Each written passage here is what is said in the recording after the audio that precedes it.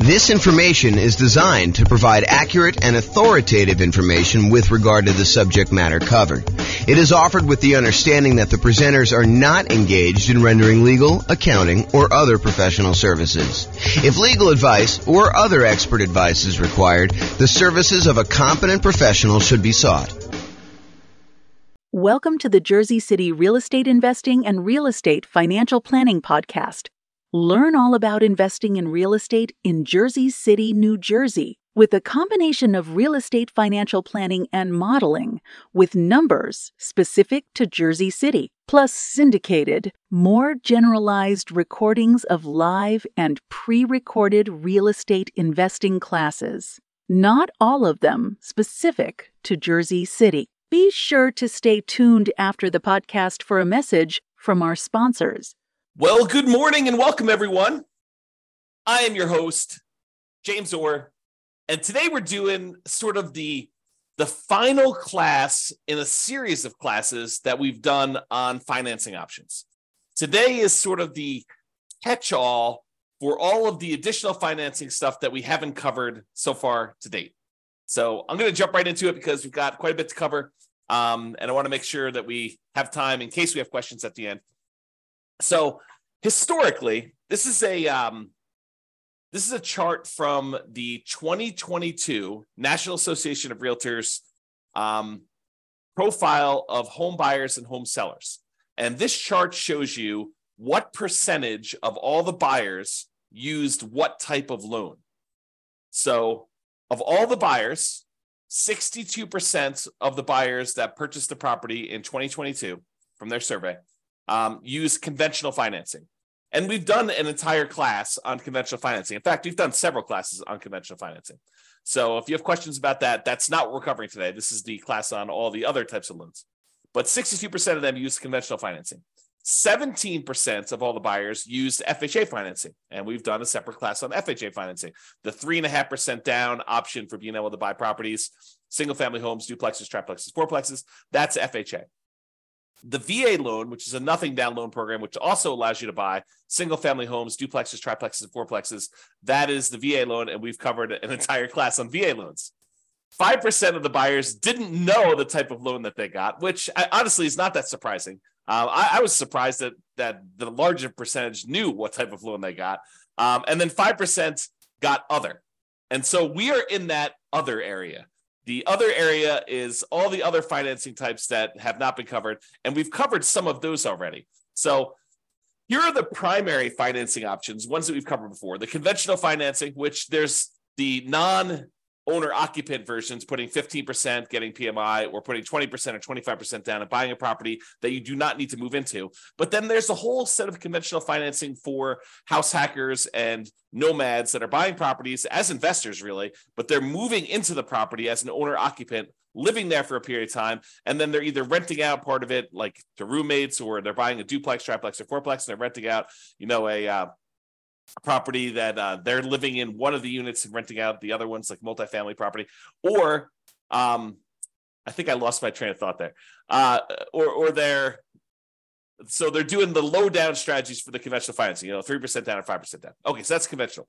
The FHA, we talked about that. That's 3.5% down. VA, we talked about that. USDA is a rural property. It's a nothing down loan program for single family homes, and you use that to buy rural properties in different parts of the country. It's not going to be in a major city. You may need to drive in order to qualify for that. And then we had an entirely separate class on portfolio financing, which is the financing you typically use when you are either buying in some type of LLC, you're buying with partners and forming an LLC, you're buying with some type of self-directed retirement account, or you are buying and you've already got 10 conventional loans, so that you're buying your portfolio loan after you've gotten your loan spots filled up. So we've covered an entire class on that. We're not going to cover today. So those are the primary financing options. This shows you an entire visual showing you all the financing options and then all of the additional financing options that were not the primary ones that we covered. And in order to zoom in and make it a little easier, I broke it up in 2 steps. We've already talked about these. So today we're going to talk about some of these other ones. I'm not going to recover in as much detail as I did the ones where we have entirely separate classes. So the intention of this class about all the other financing options is to cover the more unusual ones that we have not yet covered. And they're so unusual that there's not going to be a ton of detail for you to go into because they're really, really unusual. You'll see what I mean here in a second. So creative financing, we've done an entire series of classes on that. That's all the owner financing stuff, wrap financing, buying properties subject to the existing mortgage, doing any type of loan assumption on really low interest rate mortgages there, lease option, lease purchase, the whole rent to own family, any agreement for deed, bond for deed, contract for deed, anything like that. That's all part of the creative financing family. And we've covered that in a separate class. I will very briefly run through those, but honestly, go watch the full, I don't know if it's I think it's a 2-hour class we did on just creative financing by itself, if you were interested in that. Then we've got private money, which we covered when we did the private money and hard money class. The difference in my mind between private money and hard money is private money is someone who is not usually in the business of making a real estate loan. Someone like grandma or grandpa or Uncle Larry or Uncle Bob, the people that they know you, they like you, they trust you. They may have some money invested in something else like CDs, and they're looking to get a good return on their money. And you are a real estate investor and you're looking to borrow money in order to go buy a property, but they are not typically in the business of loaning money on real estate loans. That's private money in my mind.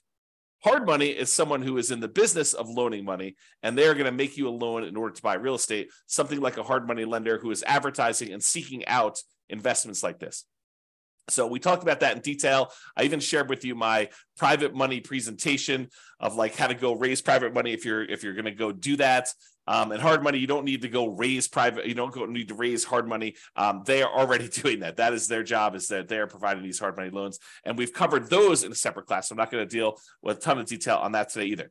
One thing that we haven't covered super recently, but I have an entire class on as well, is the home equity lines of credit. So using your HELOC, home equity line of credit, in order to borrow money in order to acquire additional properties or buy them outright. So for example, you own your own home, your primary residence free and clear, and you want to go buy a rental property. One could, if they were so inclined, actually do a HELOC on their primary residence, use all the money from that in order to buy the investment property free and clear. So basically, they're transferring a loan, they're putting a HELOC on their primary, and they're using that to buy the property outright. Or they could use that as a down payment in order to buy another property as well. So you don't need the whole amount of money, but you could use it and still be leveraged on the invested property.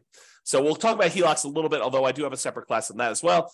I do not have a separate class on life insurance, so we'll talk about that today. I do not have a separate class on buying properties cash, although I take that back, because yesterday I did a class on how much faster it was, in some cases, for you to actually pay cash for property. And I know that blows people's minds because it blew my mind yesterday when we went over the class. But basically, we showed that in some markets, it actually is faster for you to take all the extra time, that significant amount of extra time in order to buy a property, all cash, instead of buying properties with 5% down as a nomad and doing that strategy. So that was super interesting, I think, to see how significant that was in certain markets.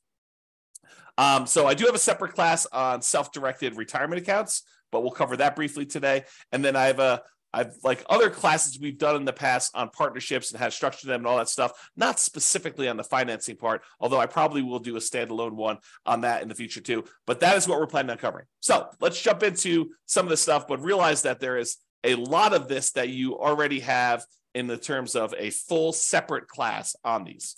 Okay. All right, so creative financing. Entire separate class on this, but here's the quick overview. Owner financing, it's when a seller owns a property free and clear, they do not have a mortgage on the property, and they act like the bank. You say to them, hey, I'd like to buy your property. They say, great, I'd like to sell you the property. I don't want to go get a traditional bank financing. They're like, that's okay. I'd like to get the income from the property. And you guys come to an agreement where you make them monthly payments, you negotiate the terms of the loan, you negotiate how long the loan will be. You negotiate what you need to qualify. In some cases, they'll ask you for your credit score. In some cases, they won't. Some cases, they'll want to see, proof of income. Some cases, they won't. So it's all negotiated there. The interest rate you negotiate with the seller is all negotiated. There's no set ones for that. It's not determined by a bank or anything like that. You get to negotiate it all. And so the seller will act like the bank, and they will accept monthly payments or yearly payments if you negotiate it that way, or quarterly payments, whatever you want to negotiate. And the seller will act like the bank to finance that property for you. That's owner financing. What if the seller has a loan on the property still? Well, you might be able to structure it as wrap financing then, where the seller is going to accept the payment for you, but they are going to pay part of the payment you give them on their underlying loan. They're going to wrap the financing that they have currently on the property, and they're going to give you a new loan around that. So let's say you're buying a $400,000 property, but they owe $200,000 on it with a loan that they already own. So you're going to take that $200,000 loan, you're going to leave it in place. The seller is going to collect payments on you making a payment for the full $400,000 purchase price minus whatever you decide to put up for down payment, whatever you negotiate. And then they are going to take part of the payment that you give to them, and they're going to pay that underlying $200,000 loan. That's wrap financing. Loan assumption is when you're going to formally go to the bank and you are going to formally assume, you're going to apply and take over full responsibility for a loan that the seller already has. So, for example, the seller, a couple of years ago got a really, really good FHA loan, and you come in and you want to buy that property from them. You can formally go to the lender that has that loan and tell them you would like to formally assume the FHA loan. And they will have you fill out some paperwork. They may have you pay a fee, and then you take over their FHA loan with their old interest rate, which is probably attractive compared to what you can get today. The tricky part about doing loan assumptions in today's market is, in a lot of cases, not every single case, but in a lot of cases, the seller has acquired a property where they got their loan a few years ago, and the property values have gone up very rapidly since then. So they may have some equity that you may need to negotiate in some form or pay them in order to be able to formally assume their loan. Okay, so that's the loan assumption. That's part of the creative financing. Then there's the whole rent to own, lease option, lease purchase family, which is you go to a seller. You go to usually to a landlord who's renting the property, although it can be to a seller, and you go to them and you say, look, I realize you're renting this property. I would like to rent it from you, but I would also like to be able to buy it from you. They're like, that sounds good. Why don't we go ahead and do this? We will structure a lease agreement, and I'll give you an option agreement to be able to buy the property. And so now you have a lease agreement in place with also, in addition, an option agreement in order to be able to buy the property for a certain price at a certain date in the future with certain terms. And so basically you structure this. That's a lease with an option. Or you guys can come to an agreement, have the attorney say to you, hey, look, why don't we do this as a lease purchase? We'll have a lease agreement in place, and we'll have a purchase contract that's good for a year or 2 years or whatever it is. And so now you have a lease with a purchase contract, which is a lease purchase. So that's the whole rent to own, lease option, lease purchase family, if you want to structure it that way. Then there's the whole agreement for deed, bond for deed, contract for deed, installment land contract. You could think of this almost like your car financing, where you don't technically own your car until you've made all the payments as agreed. That's this version for house. You have an agreement with the seller that says if you make payments over a certain agreed upon period of time and you pay off the full amount of the property, at the end of it, they will then give you a deed for the property. It's different from owner financing. That owner financing, you have a deed that you get immediately, but then there's usually either a mortgage or deed of trust that says if you don't pay, then the deed can be pulled back. You can have a foreclosure and the deed can be pulled back to the seller. So with an agreement for deed, the seller holds the deed until the very end. So some type of either installment land contract, agreement for deed, bond for deed, contract for deed. And then the last one is subject to. So the seller has a loan on the property and they agree to deed you ownership of the property, and you agree to start making payments on their underlying loan. That's subject to. Okay, so that's the whole creative financing family. Go watch the 2-hour version of that class for a lot more detail on that. But that is one of the other financing options that we have not talked about. Well, I guess we've talked about it in a separate class. All right, let's now talk about some private financing. And again, we have an entirely separate class on private financing and owner financing where I give you some of my private financing. I think I give you my private financing report that I would use when I'm sitting down talking to somebody who is maybe interested in loaning money. You can look through that. Do not copy mine, please. Go ahead and use it to get some ideas and then make your own. All right, so private financing. We don't usually use private financing for nomads or house hackers. This is usually, like investment properties that you're not moving into, although you could, I guess, in some really rare cases, get grandma to loan you money in order to do a nomad property, but it's highly unusual. Most cases, we're actually using some type of conventional long-term financing on those.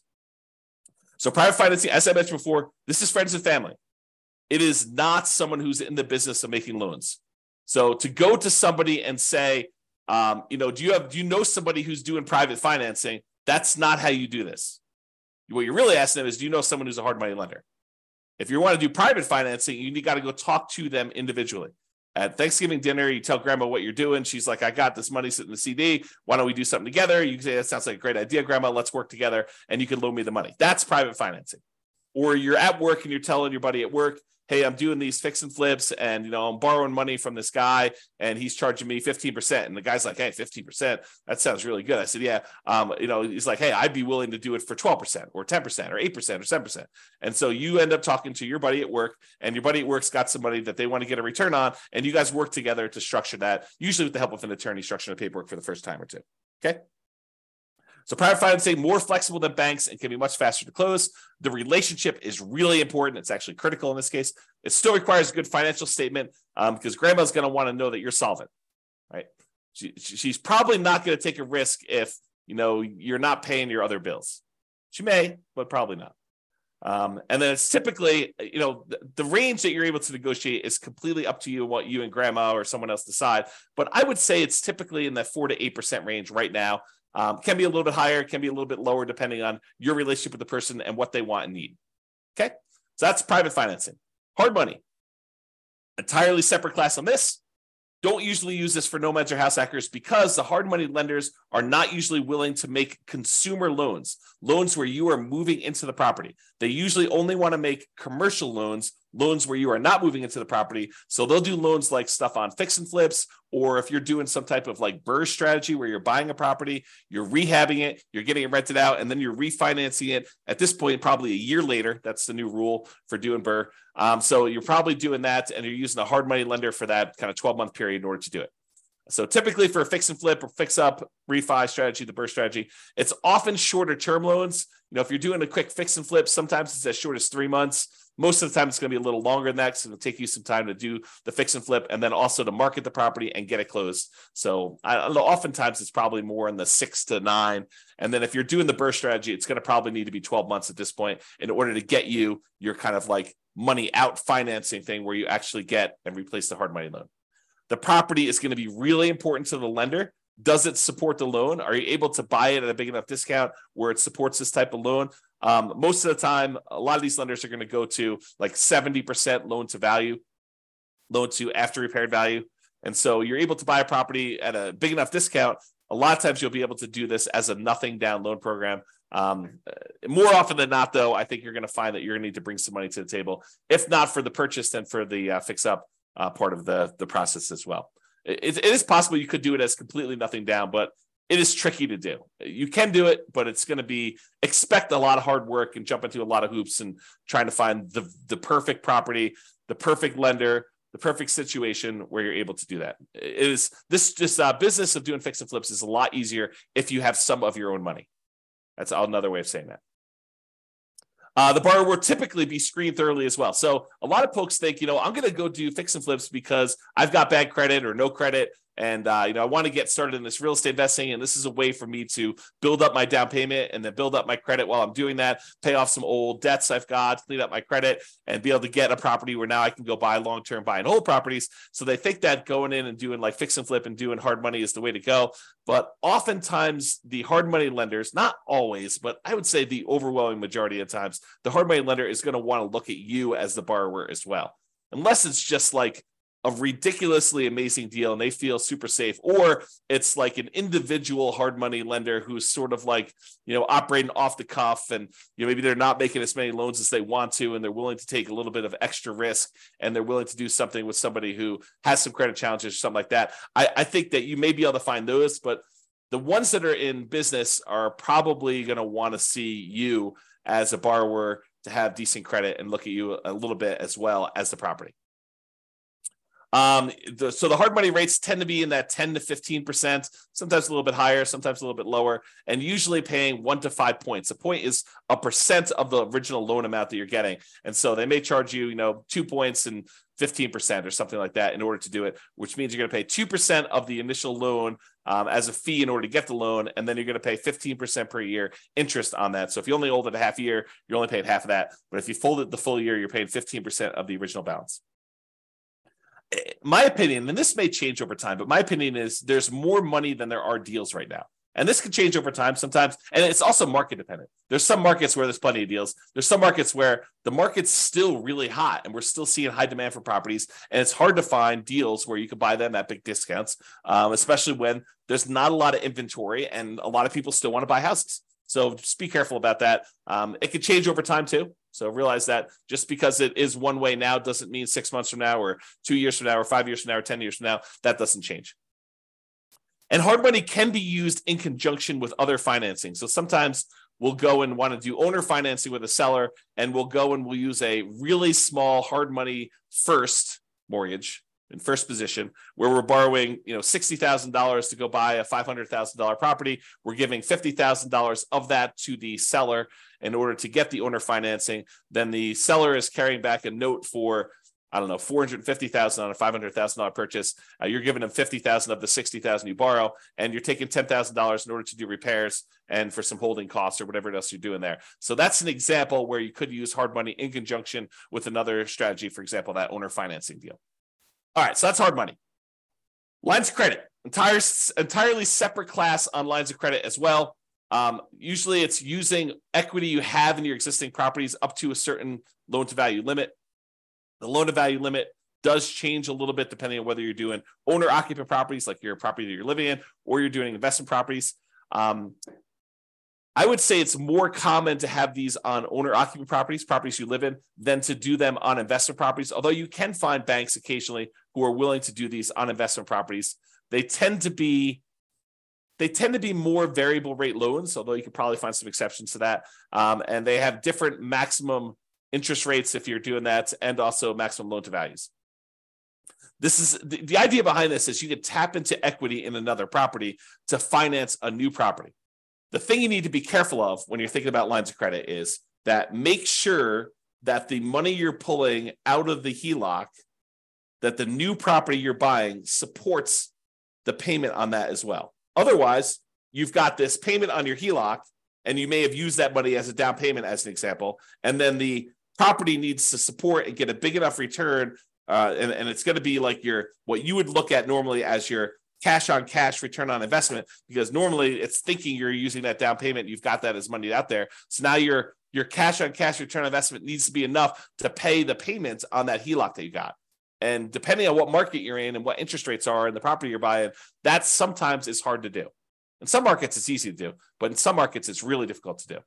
So another little warning about HELOCs is, in some cases, these HELOCs can be closed early in times of tight lending periods. So if we see some type of financial crisis, it's not unheard of to have the bank call you up and tell you, hey, look, we're closing down your line of credit. Maybe they're telling you we want to see, depending on what your agreement actually with them says, but maybe they want you to pay off the amount that you owe in a certain period of time. Maybe they'll convert that to a fixed period loan, but they won't let you borrow anymore. So realize that there are times when the lender's appetite for these can change, usually with some type of financial crisis, like 2008, 2009, that sort of stuff, where now the lenders are no longer willing to have these home equity lines of credit out there and available to you in case you want to use them. So if you think this is going to be a strategy you could use universally, that may not be the best plan. If you think, hey, look, my plan is to go buy all these properties and have HELOCs on all of them, and then to use these HELOCs in order to acquire properties, that may work great until they close down all the HELOCs. And then you'd have to change your strategy. So just realize that can happen, kind of thinking ahead when you do your strategy. All right, life insurance. So I'm not an expert on life insurance, and there's not a separate class on this. So I'm going to try to cover it as well as I can, but realize that you want to go talk to, if you have a life insurance policy already, you want to go talk to your existing rep who can actually walk you through this. And if you're thinking about doing this, you should really study this. And there's a lot of, how can I describe this? There's a lot of information out there about life insurance that is designed to be persuasive to sell you life insurance, but is worded oddly. So there's a period of time a few years ago now, probably 3 or 4 years ago, where me and a couple friends were really digging into this life insurance idea.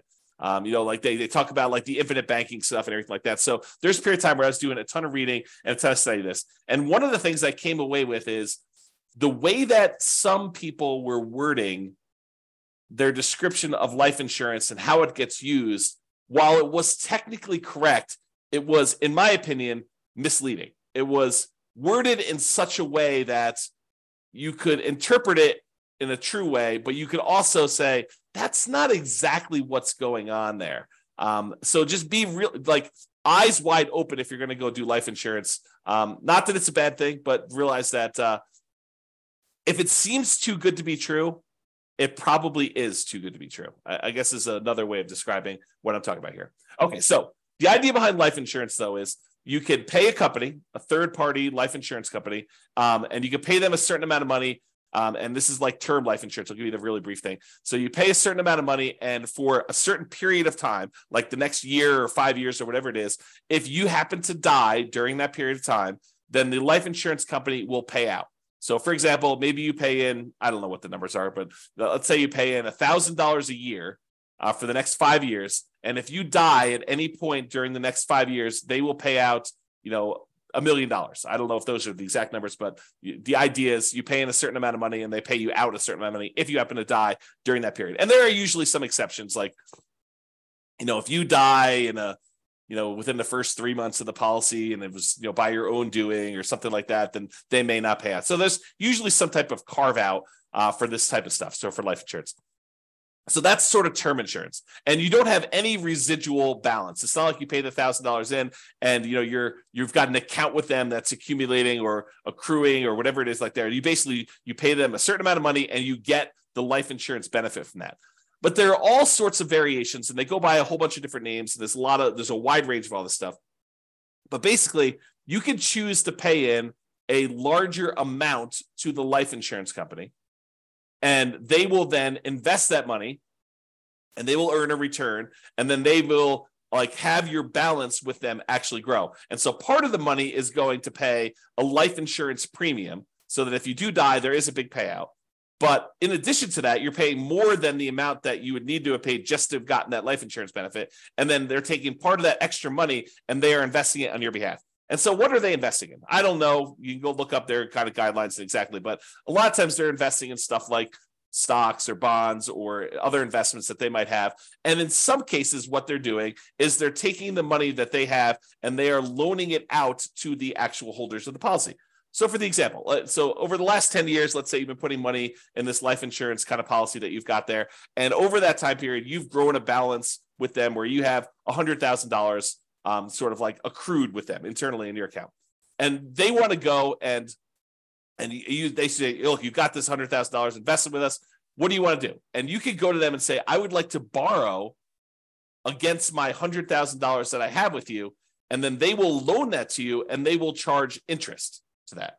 And they may not charge you the interest directly. They may sort of like do some accounting where maybe there's payments on it, maybe there's not payments on it. You really need to go talk to your policyholder as to what this might work like. But realize that any interest you're paying it to yourself instead of that money growing in whatever it is there. So that's sort of the idea. So you're really just, it's sort of like a weird savings account with some additional tax benefits and maybe some, of the policy itself going to some life insurance. They get all complicated. There's lots of variations on them. So go do that. So the idea is you may decide to pay into this life insurance policy and have this be an investment vehicle.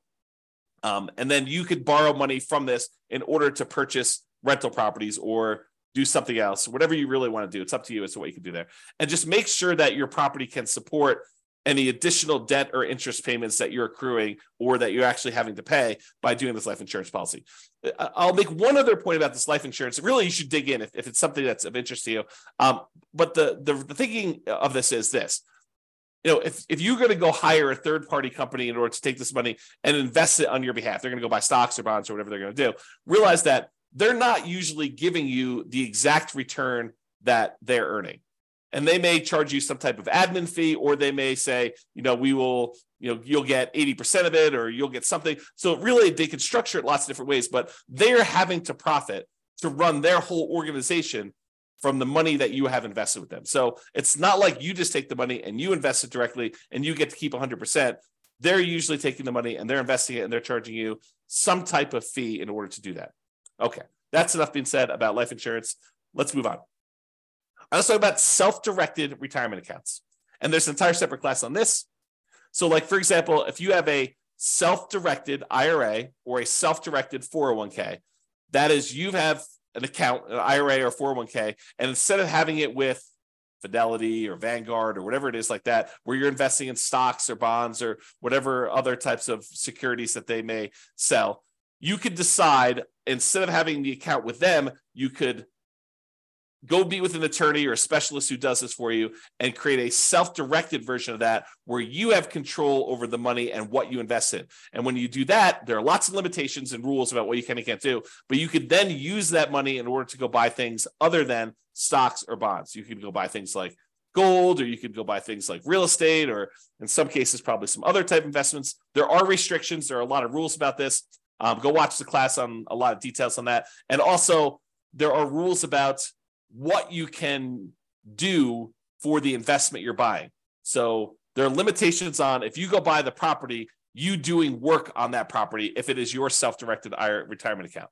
So just be careful about buying a property thinking that you're going to do the rehab on it and then you're going to be able to sell this property. There are restrictions on that. And so you may need to work with someone else or hire someone else to do those jobs if you're going to do it.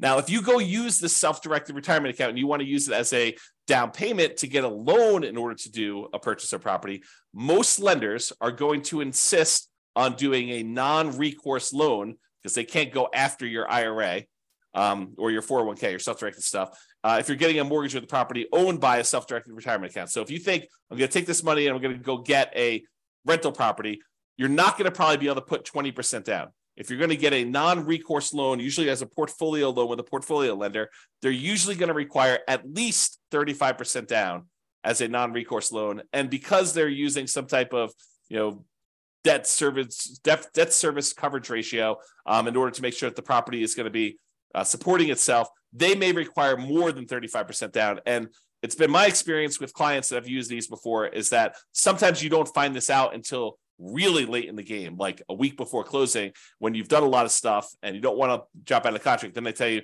look, I know we originally talked about 35%, but after we've looked at the whole situation and the property and everything, we're going to now require 45% down or 52% down or whatever it is that they tell you in order to be able to get that loan. So be prepared. You heard it here first, that these 35% numbers are not like the set in stone number that you have to do for a lot of lenders. Okay.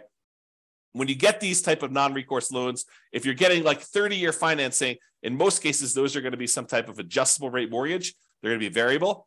And if you do a 15-year amortization, in some cases, you may be able to find ones where they have fixed rate financing on those. But the problem with 15% or 15-year fixed rate financing is a lot of times the payment on those is so much larger that your cash flow is going to be really ugly. It's going to have negative cash flow in a lot of cases when you do this. Now, there's sort of like this weird, I don't know if it's a trick, but some lenders consider you funding an LLC from your self-directed IRA or self-directed 401k as different than the self-directed IRA or self-directed 401k being the owner of the property and investing directly. So for example, you have a buddy who also is interested in investing in rental property. You guys decide to form an LLC together. And you guys get together and your self-directed IRA is going to be the one that wants to fund the deal. So the self-directed IRA takes let's call it a 50% ownership interest, could be whatever you decide, but it takes half ownership interest in the property in exchange for providing, in this case, let's call it 20% down. And then your partner, your other investor buddy, is going to be the operating person in the agreement. They're going to go find the property. They're going to do all the work on the property. They're going to manage the property. They're going to do all that in exchange for their half of the deal. You guys are going to go out and buy a property. And for some reason, a lot of these portfolio lenders, when you're going to go form an LLC that has the self-directed IRA just being the funding partner in the LLC, they see that as different than your IRA owning the property directly. And there's probably some good reasons why, right? But then your other partner is going to have to sign on the loan. They're going to be personally responsible. They're going to be a personal guarantor on that loan. And then your self-directed IRA is going to provide that for 20% down. So instead of having to put 35% down, if your IRA owns it directly, in this case, because you formed an LLC with someone else, you're not going to be able to do this with you. You're not going to be able to partner with your LLC, is my understanding. You're going to need to do it with someone else. They will be able to personally guarantee the loan, and you will be able to do it with 20% down. So that's a kind of way to do it. Again, talk to a professional, specialize these in details, or go watch the 2-hour class to get some insight before you go talk to your guy. All right. Couple more. Cash. So yesterday, just happened to teach a class on this. We talked about, and there's lots of variations on this, but yesterday we talked about if you're doing the nomad strategy of buying a property as an owner occupant, 5% down, moving into the property for at least a year, living there for a year. Then after you're done living there for a year and saving up your next down payment, you convert that one to a rental. You buy your next property 5% down, you move into that when you live there for a year, and you repeat this process until you have as many rentals as you want to acquire. So using that strategy compared to somebody who is moving into a property, living there, and they buy their one owner occupant property first, and they stay there forever.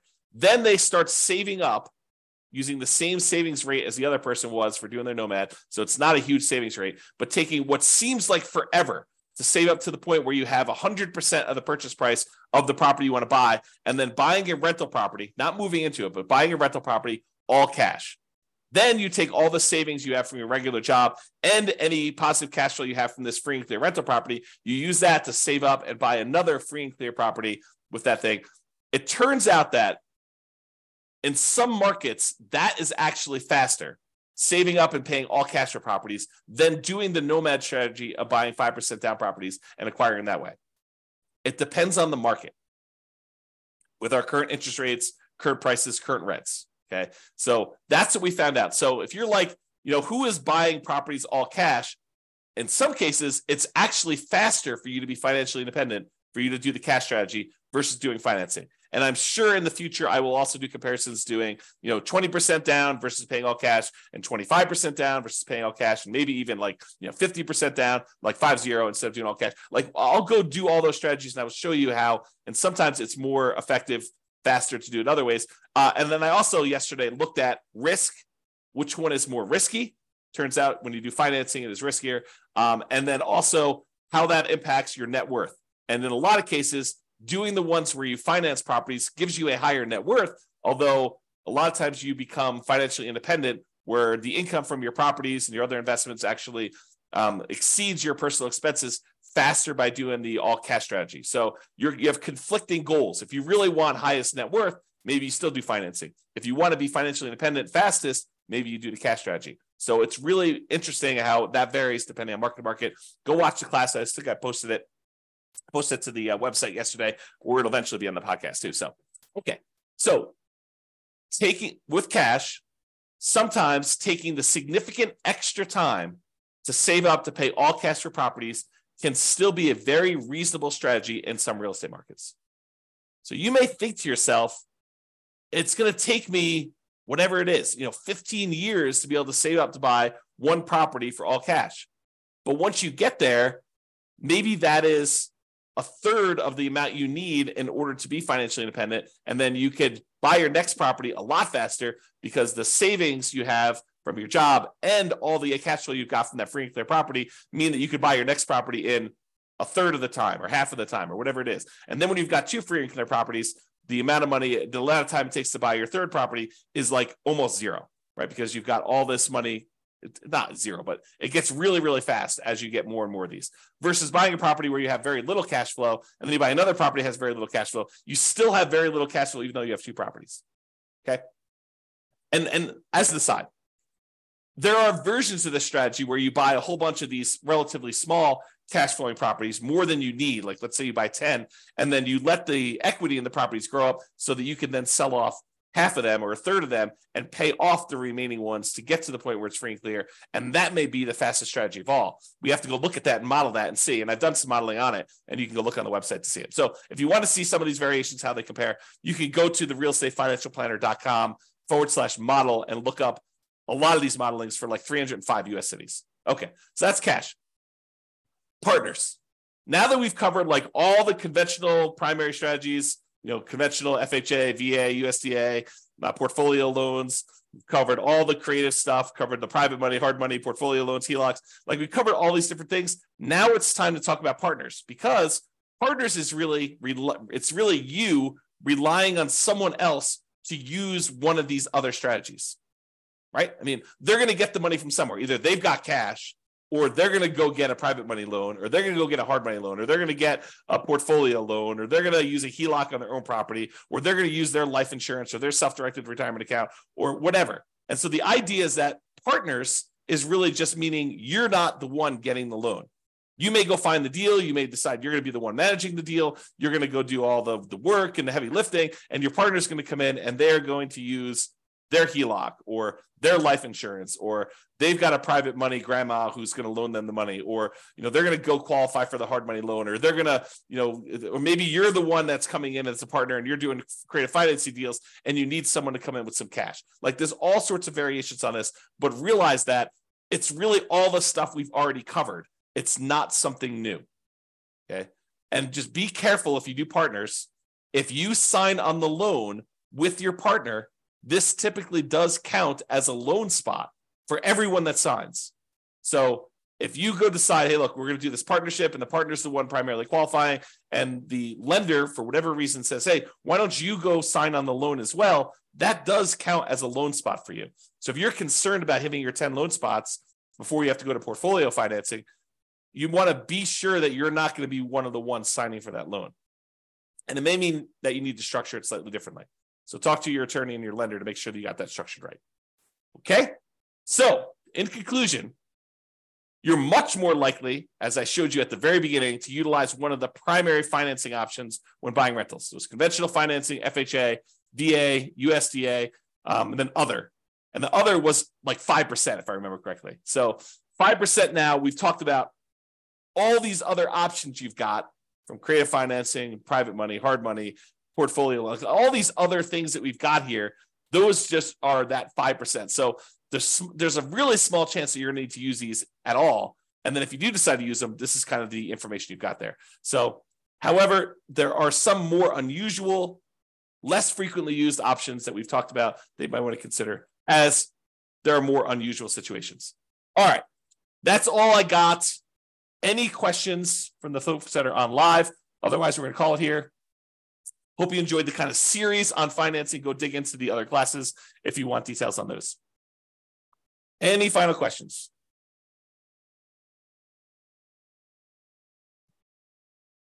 All right, that sounds great. I appreciate you guys. Thank you so much. I will talk to you all tomorrow for our next class.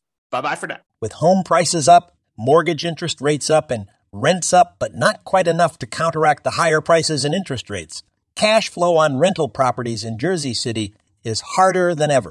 Book a call with the Real Estate Financial Planner to apply our proprietary 88 strategies to improve cash flow on your rentals. See the show notes for a link to schedule your call and improve your cash flow today. If you're a real estate agent, lender, or professional in Jersey City that wants to help our real estate investor listeners, consider reaching out to learn about collaboration opportunities with this podcast.